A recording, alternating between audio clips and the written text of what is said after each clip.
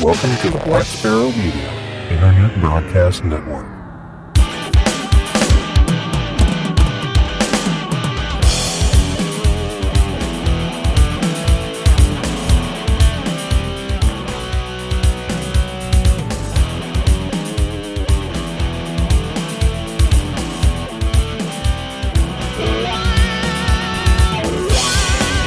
You're listening to Linux in the Ham Shack. LHS is a podcast about Linux, open source and amateur radio for everyone. Now here are your hosts, Russ, K5TUX, Cheryl, W5MOO, and Bill, NE4RD. And it's episode number 213 of Linux in the Ham Shack, and the three of us are here with you again after our week-long hiatus wherein we drove 4,000 miles in 10 days and did a few other things besides, but we're not going to talk about that. You can always come into the chat room sometime and talk to us about anything, but tonight we're going to talk about Linux and open source and amateur radio and all the stuff that we're supposed to talk about and not wander off. Yeah, right. So oh, look, bunny. Yeah. Badger. Oh, yeah, there you go. All right, so the first thing I wanted to touch on was just a little pop-up topic about antennas, because I have an antenna, a long one, HF, dipole, Alpha Delta DXCC, 80 through 10, not including the WARC bands, but a tuner works great for that stuff. And the biggest problem I have with it is that it's oriented incorrectly, and the ends of it stretch longer than my house, and I have no way to put up the ends, except for maybe bury some telephone poles or put up 20 feet of 2-inch PVC and bury that in the ground or something like that. So I've been looking for alternatives. And one of the alternatives I was looking for is an HF vertical, which they all sound great until you realize how much effort actually goes into putting up an HF vertical, because 95% of an HF vertical is buried in the ground. And so I was just going to put out a quick, maybe the folks in the chat room might have some ideas about what I can do about my antenna situation. Literally, my antenna is pointed north-south, which for me being where I am is exactly wrong. It needs to be pointed east-west. And if I orient the antenna in that direction, there is literally nothing to attach it to. You could move your house.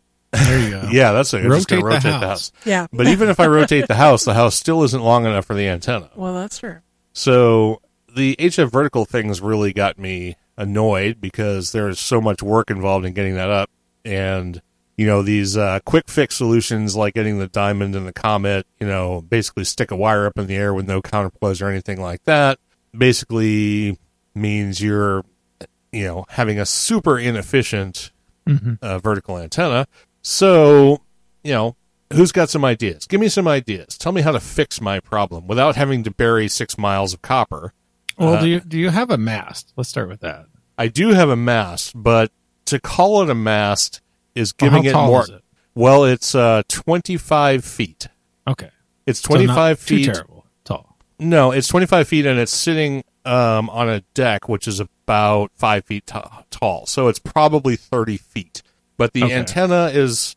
The horizontal antenna is mounted 5 feet down from the top because there is also a 2-meter 440 vertical at the peak.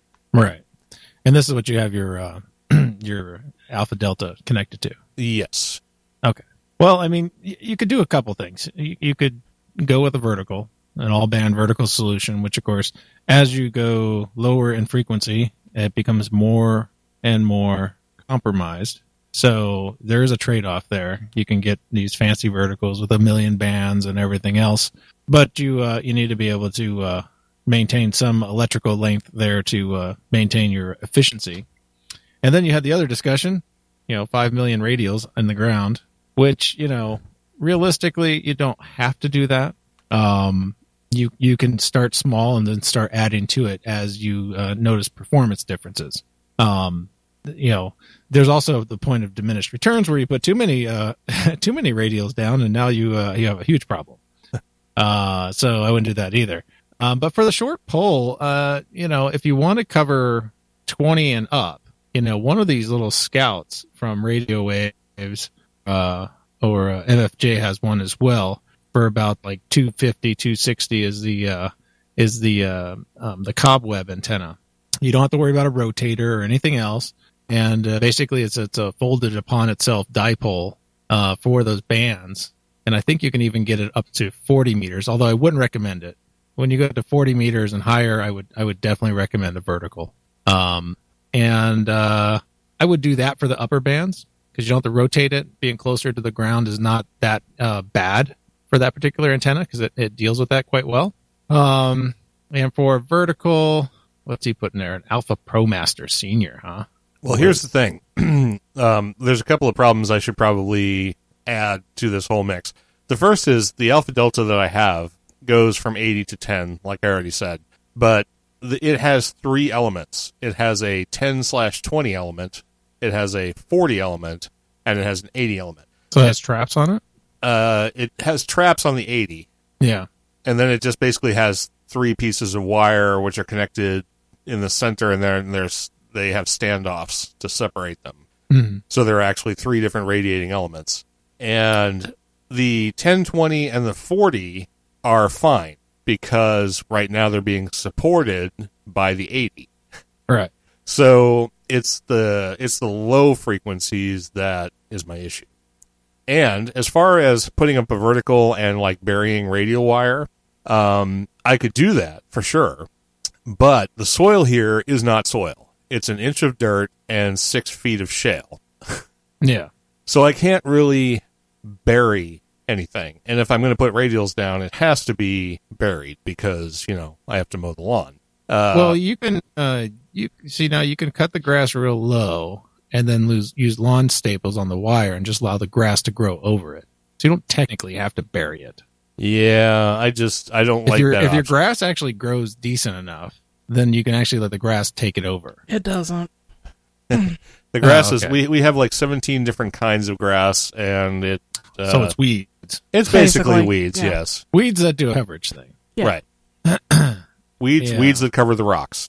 So I'm actually Yeah, kind of surprised our lawn isn't entirely moss, but Yeah. Well, I would do exactly what I'm trying to do. I would really consider that cobweb for your upper bands, and then get something like the DX Voyager from Gap because it only requires 1 counterpoise because most of the metal is up in the air, and then you just guy it and you're done. And that gives you 160, 80, 40, 20 on that. Although you don't really have to use it for 20, whatever.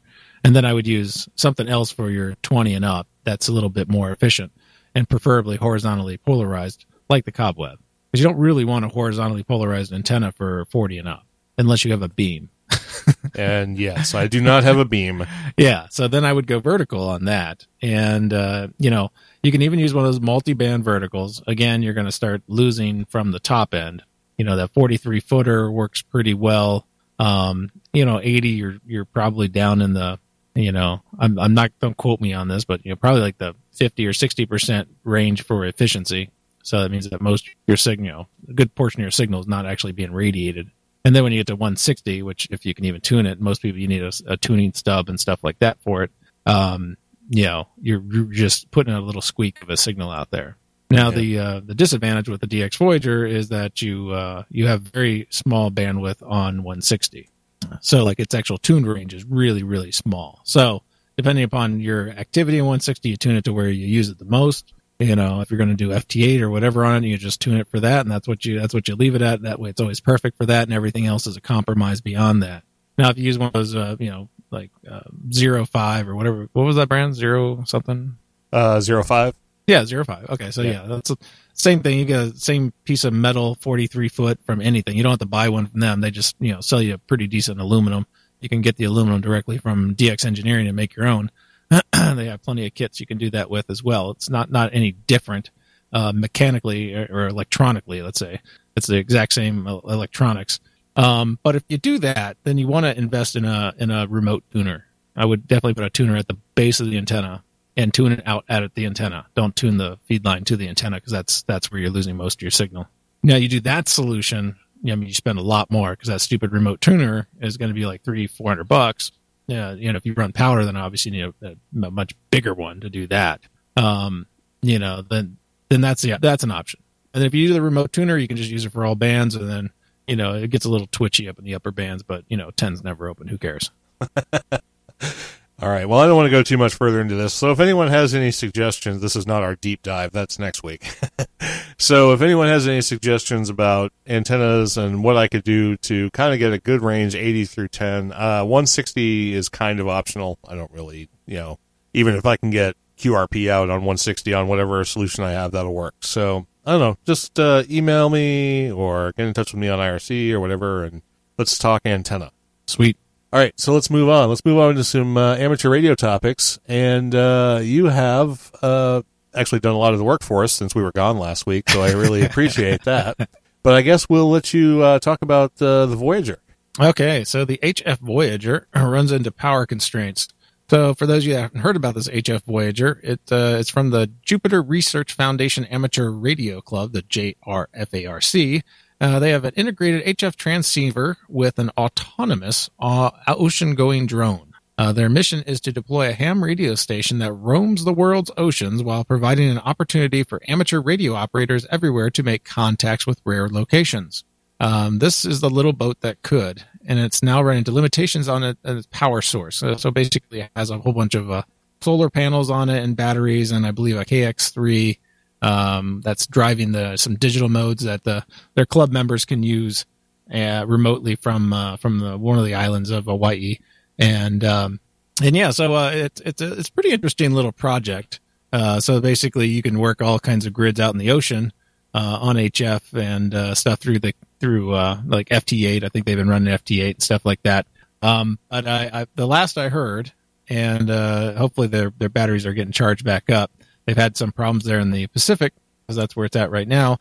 And the weather out there hasn't been conducive to actually getting sun. So the solar powered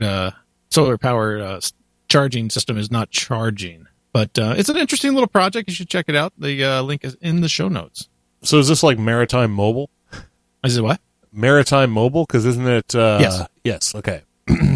Yeah, so I thought originally that it was like fully autonomous, including the station, and I'm like, well, you can't really do that. But apparently they remote into it. I'm assuming via some satellite, internet, and control the station from that. All right, very cool. Everybody should check that out because it does sound like a cool little project. We talk about things in the sky a lot. We don't really talk about stuff on the water very much. All right, so you also have a story in here about doing DXpeditions with WSJTX in easy mode, because it has like an easy button now. It has an easy button, yeah. This is DXpeditions on easy mode. So we're just off the heels of the big test of Joe Taylor's WSJTX 1.9. This is a test version that's out with, and it has the FT8 DXpedition mode. And there was a field test that about 500 participants participated in. And, I started thinking about this thing that can answer back to multiple stations and stuff like that. You probably don't need to throw a lot of money at a DXpedition that's running FT8 only. And if they can semi-automate some of their processing of multiple signals, you really could just send a couple of guys with a couple of verticals and some computers and call it good. You don't need to haul out all this equipment and these operators that can copy CW and stuff like that, because most of you know that FT8 is performing quite well comparatively to CW in meager conditions. So I was wondering, is this the end of the big money DXpeditions? No, I wouldn't think so. As long as people want to go spend a lot of time in remote, cold places, then there will always be DXpeditions. Yeah. So anyways, there's an article out on the ARRL news page about it. And of course, there's a note from K1JT about the actual mode itself and how it works. All right, very cool. And FT8, since it's very quick on the QSO front, it's not as quick as voice, but it's kind of up there in the digital spectrum. So you could probably hammer through some pileups using FT8 because you can get through QSO pretty quickly. Well, yeah, they're shortening it so you actually can answer back more than one station at a time. That's the key. So did you actually look at the mode? Because I didn't actually go through the documentation. Yeah. So I looked through the mode. It basically allows the operator to, on the DXpedition side, to be able to answer back to more than one participant at one time. and it kind of blocks off like the lower edge of the frequency spectrum. So they wouldn't do this actually on the calling frequency. You'd go and set your own little frequency and run splits just like they do now. And you would just be answering back, and you could answer multiple stations at one time. Very cool. So yeah, is there a limit to the number of stations you can reply at any one time, or is it just? I think so, and I think it's operator initiated. So I don't think it's fully automated. I didn't go into that much detail into it, but I did notice that it could answer back to at least 2 call signs at once. So that's obviously that means every 15-second cycle you're taking care of 2 extra QSOs.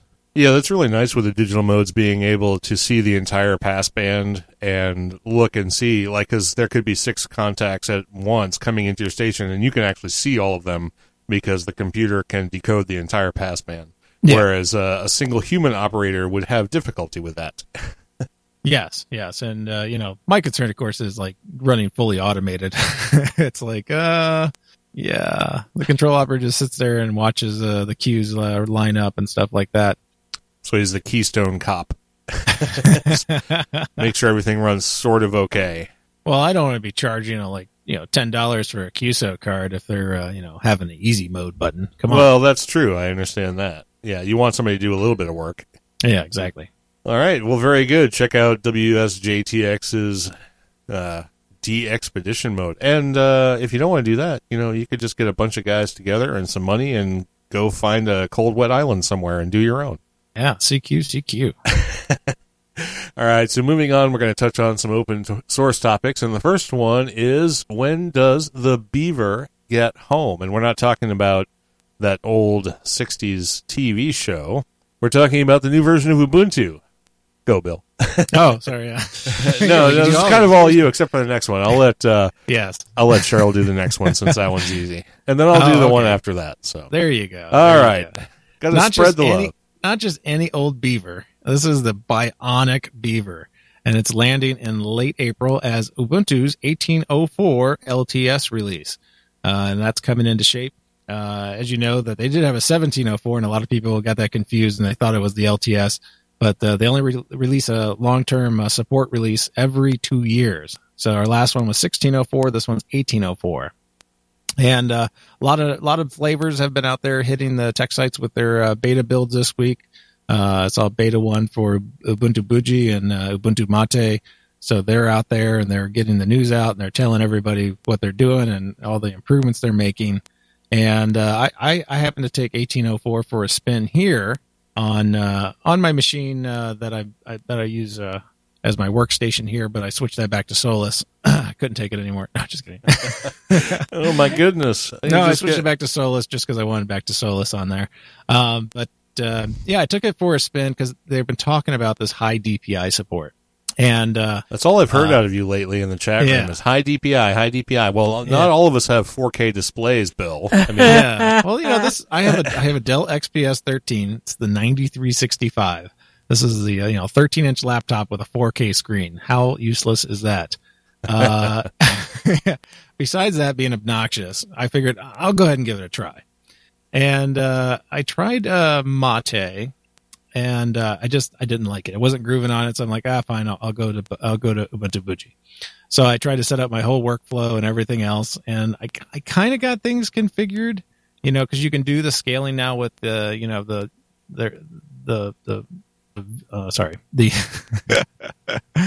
the display scaling, which is at like 100%, 200%, 300%. All those pixels frying your brain, or what? Right, and then you have like the font scaling as well. So in order to accomplish this on a 4K screen that's really tiny, you have to kind of, adjust your 100%, 200%, down to like 100%, and then start messing around with the font scaling, or you go to 200% and rotate the font scaling down. Now, you can get to a happy medium where it sort of looks okay, but I ran into problems as soon as I put Chrome on there, because Chrome did not want to play well with the others. And although the sizing looked right from the scaling, like there was just something happening with Chrome. Like when I would roll my mouse over it, and when you roll over a link, it turns the little hand and stuff like that. It wouldn't do that right away. It was almost like it was having problems figuring out where the mouse was on the actual window of Chrome. And, it also looked a little fuzzy. It wasn't quite, didn't quite look like it was being rendered the same exact way as the rest of the desktop. The rest of the desktop looked really, really good. So, if you didn't use Chrome and you use, let's say, Firefox or something like that, you probably would have a different experience. But my particular workflow includes using Chrome for a lot of stuff. So it didn't really work out that well for me. I did enjoy it, but I think we got a ways to go. I think the big problem is with the display scaling itself, that being set to an integer base where it's only 1, 2, or 3 for 100, 200, 300. There's no increments in between there. And I really think that's where you need to be able to adjust it. When you screw around with the fonts, the rest of the UI doesn't play well with that. Like title bars don't want to shrink down and stuff like that.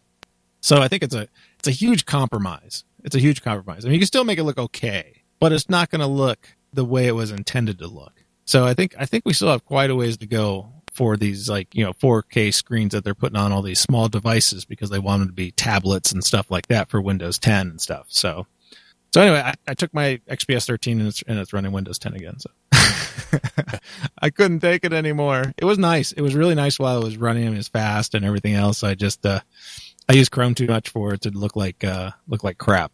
So I'll have to pass for now. Hopefully in the next 6 months to a year. They're still working on getting high DVI perfected, and as soon as they break that integer bound scaling on the display, I think they'll get closer.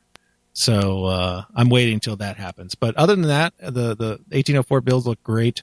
Both Mate and Budgie look great as usual. And I think you'll really like the latest, greatest Budgie on that. It really looks sharp. They have a nice theme that they're using and everything else. So I was really impressed with the package they put together. All right, very good. Sounds excellent, actually. And I did look at the screenshots for both Ubuntu Mate and Ubuntu Budgie, and they both look very nice. Budgie has always been a very sexy desktop, and it's no different now, that's for sure, especially not even in the Ubuntu version, even though it's a Solus native desktop. So it's not quite as full performance as it is on Solus, but it works well. And Solus is still using GNOME, so it's still using GNOME 3. Yeah, there's an easy fix for your problem, Bill, to stop using high DPI monitors. Yeah. Well, I tried ripping it off the top of the screen here, but it just doesn't want to detach. So, yeah. Well, but I have to tell you, de-Delling my laptop because I'd got the box and it had like the Dell install of Windows 10 on it, and we didn't really do much to it when I got it because I kind of needed it to switch over right away. Going fresh and resetting the BIOS completely really makes a difference. The thing runs way faster than it ever did. My hibernation problems went away. It runs a heck of a lot faster and nicer now. So, all right, very good. So, since Cheryl's been very quiet sitting over there next to me, I guess we can let you do a story. I'm not sitting next to you. You're sitting across from me. That's next to me. No, not really. But I think if you okay, draw whatever. the Venn diagram and the intersection of across from me and next from me, I think they're in the same thing. All right, whatever. Anyway, do it. So the next topic is the time for discourse. Having maintained their support around a multitude of sites, IRC, and social media platforms, the team over at Ubuntu Budgie has decided that with the move to 1804 LTS, they will be moving all of their support to Discourse. Excuse me. This should provide a place where users can search for answers and, whoa, wait a second, are we moving back to forums again? Well, first of all, we've never moved away from forums. That's true. there are still forums out there, and isn't Reddit like just a giant group of forums? So yeah, basically, yeah. But they want to move a lot of their support back from answering questions in the IRC, and they're using Discord and Telegram and all these other new Web 10.0 social media solutions for interact with their users back to one platform. Everybody can find the answers and also, share their hints and kinks, I'm assuming. Yeah, it's kind of like a new solution to an old problem or an old solution to an old problem or something. I don't know. Yeah, full circle. But just remember that if you want to get in contact with them, Discourse is the place to go. And do you have an account on Discourse? Because I don't think I do. I don't know. I think it's per website, so it's not like Discord. Oh, okay. So You're thinking Discord, probably. probably there's so many different ways to talk to people anymore, except for actually using your voice. Yeah. When I first saw this too, I was like, Discord. Oh wait, no, it's not. It's Discord is something else. That's why then I went to the site. I'm like, oh, it's a forum. It's Right. So it's like PHPBB, but it's called Discourse. yeah. It's really geared towards a development project though, so it really looks good. All right. Very cool. Apparently it's paid, though. Well, it's probably being paid by the people who host it, not by the people who use it. That would be my guess. Let's see here. $100. You get a free 14-day trial. 100,000 monthly page views, 10 gigs of storage. So yeah, it's Right. obviously It's by the people who host it, not by the Right. people who use it. Right. So, Yeah. which makes sense. That's the model it should be using. All right, so we're going to move on from our open source topics to no, we're not. We still have one more open source topic, and that is picking the right license for your open source project. And there's a site out there that gives you a kind of a quick flow chart into choosing an open source license for you. It gives you a couple of checkboxes, like what kind of project are you doing and what does that project need to have for the access to source code, and do you want it to be copyleft, and do you want it to be progressive, and do you want people to be able to do what they want, or do you want to retain some rights?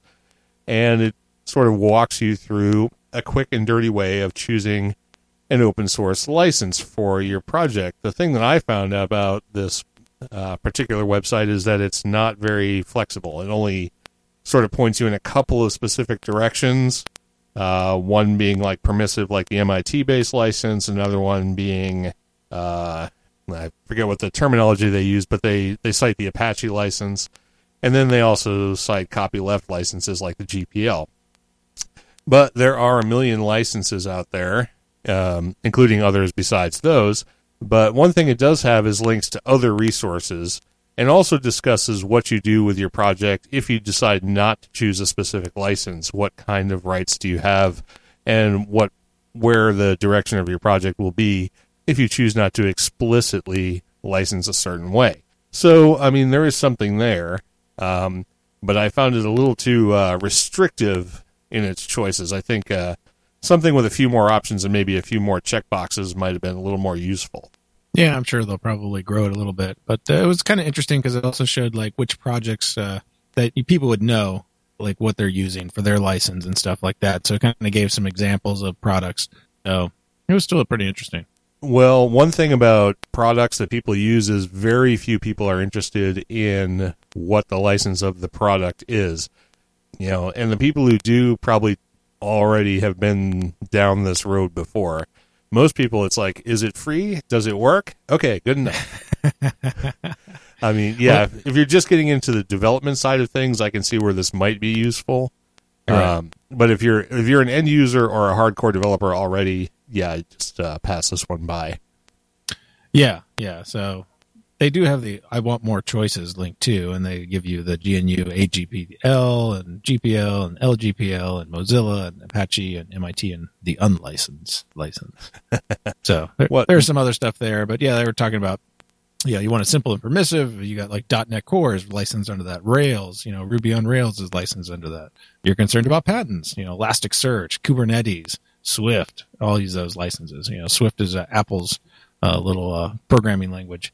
Then, of course, the GNU GPL, you got GIMP and Ansible and Bash. So there you go. They totally don't cite the Buy Me a Beer license. So just forget that site entirely. Yeah. Forget what you're talking about. All right.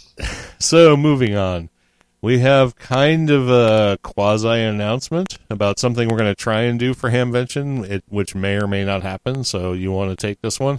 Yeah, we're working on. We've been talking about it over the past few episodes. We're working on the LHS Live distro.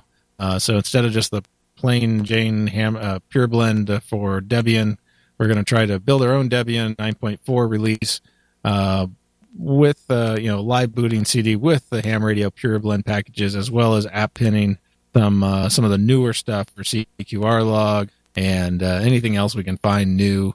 We might even have to build out the project we did with the FL Digi to get it up to date as well. So that way you can have the latest, greatest applications on there, download the latest WSJTX on there, And hopefully it'll boot. And if it works, we'll go ahead and mint that to the CDs that we bring to Hamvention this year.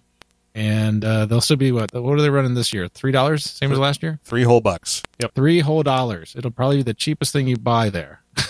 I'm pretty sure, because I don't think you can even get a hot dog for $3. No. All right. Now, do we need to build like 32-bit and 64-bit or just 32-bit or? I'm going to have mostly 64-bit, but we probably do need to have 32-bit because I know how ham radio operators are, and a lot of them use a lot of legacy hardware, and some of that hardware is not going to support 64-bit operating systems. So I'll see what I can do on building out both builds. We'll see if I can get one going first. What I've done in the past is only had 32-bit builds. That way, we were covered on both sides of the spectrum.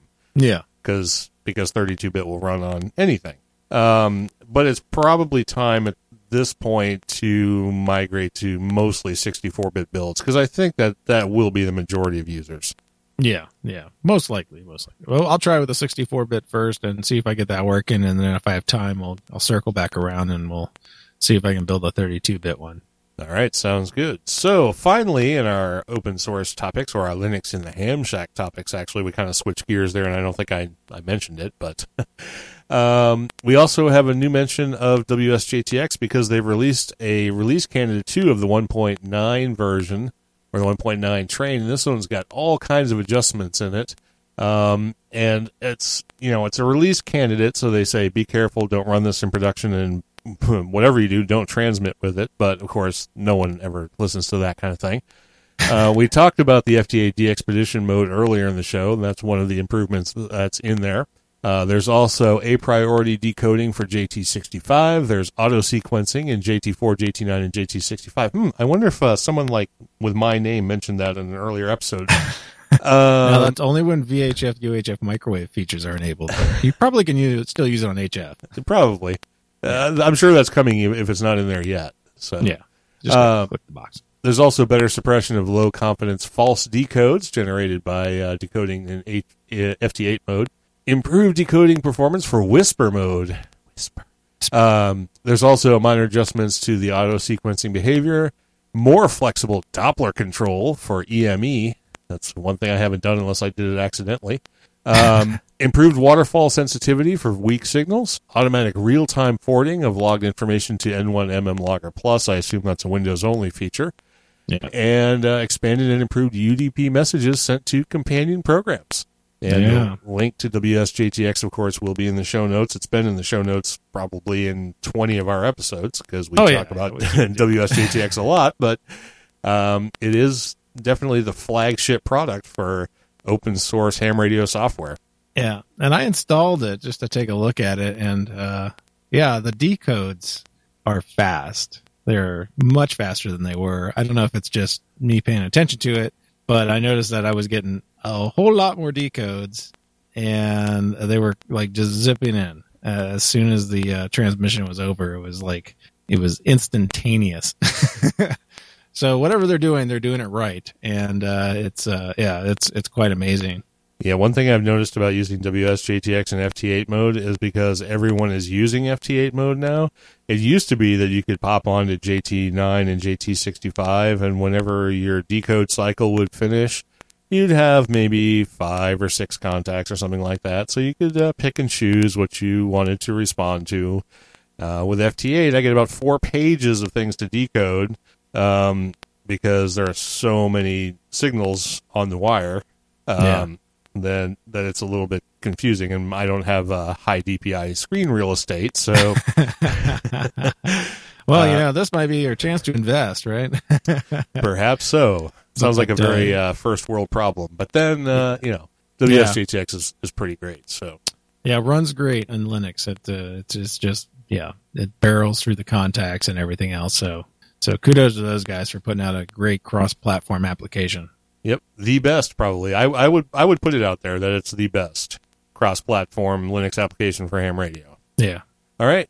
So Cheryl, you're back up again. We're down to the social media roundup. Yep, we definitely are. And there's a pretty good list. Yeah, I see that. That's what happens when you take off on vacation. I guess so. Yep. So this week for Patreons, we have John Spriggs, Steve Sainer, Donald Gover, Robert Pitts, Paul Griffith, Jonas Rouleau, John Zaruba Jr., Samuel Vimes, and Steve Metcalf. And I would like to add here that for those that are subscribing, they would appreciate the move to Patreon, but is not required. So for subscriptions this week, we have Michael Jopling, Steve Nichols, Todd Bowers, Thor Wiegman, Stephen Harp, Charlie Brown, Kevin Murray, Wayne Carpenter, Doug Redder, Bill Piotr, Darren King, Dylan Engel, Stephen Sainer, Alan Wilson, Donald Gover, John Clark, Michael Aiello, Robert Halliday, Brian Smith, Johnny Kinsey, Ronald Ike, Robert Yerke, Michael Connolly, Jeremy Hall, and Jonas Rouleau. Now, before you move on, there's a couple of those with asterisks, Yes. and I want to mention those. Steve Sainer, Donald Gover, and Jonas Rouleau are in the list twice because they currently have active PayPal subscriptions and are supporting us on Patreon, which we will definitely encourage. But I just want to put it out there that if they decide they don't want to do both, that they should just go ahead and cancel their PayPal subscriptions and stick with Patreon.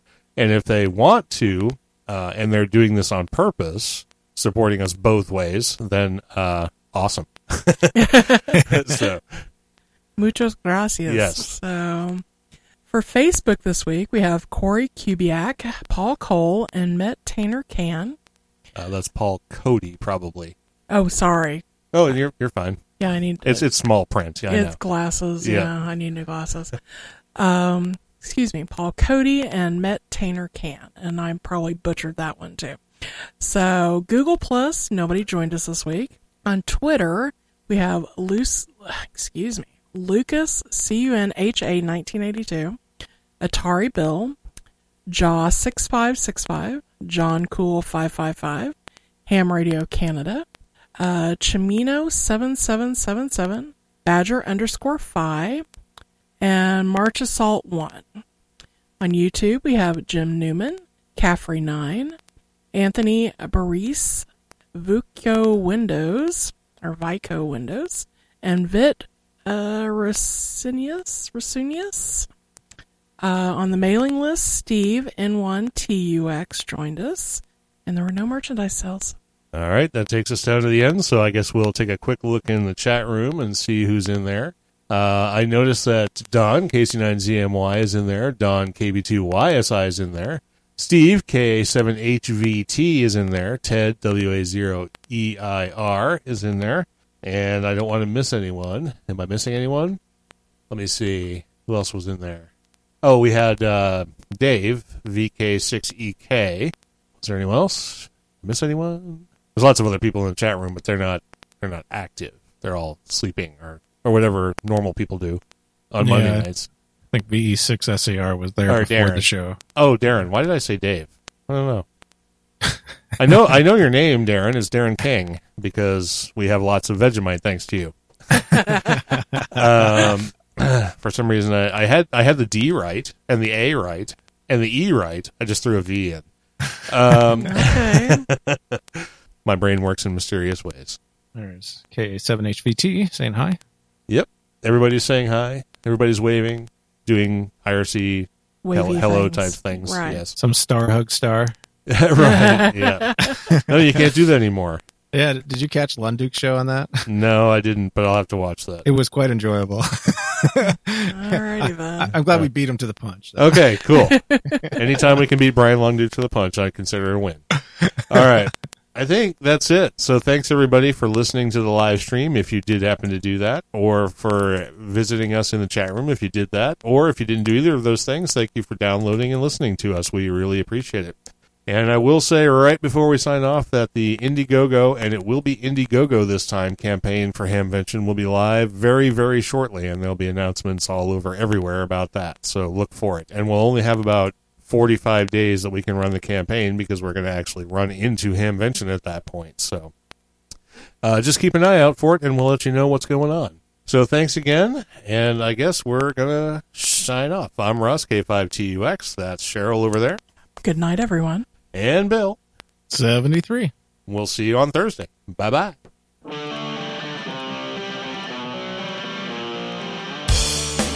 Thank you for listening to this episode of Linux in the Ham Shack. LHS is a community-sponsored podcast. Our website is located at lhspodcast.info. You can support the program by visiting the LHS Patreon page of patreon.com/LHS podcast or using the contribute link on the website. Get in touch via social media. The show has a presence on Google+, Facebook, Twitter, Discord and YouTube. Or you can drop an email to info@lhspodcast.info or record a voicemail at 1-900-9-LHS-SHOW. That's 1-909-547-7469. Visit the IRC channel, LHS Podcast, on the Freenode IRC network. Also visit the online merchandise store at shop.lhspodcast.info for fun and fashionable LHS merchandise. Become an ambassador and represent LHS at a Linux convention or Hamfest. Email ambassadors@lhspodcast.info or visit the website for details. The podcast is recorded live every Monday night at 8:00 p.m. Central Time. Connect to the stream at stream.blacksparrowmedia.net:8008/LHS Live. Until next time, over and out.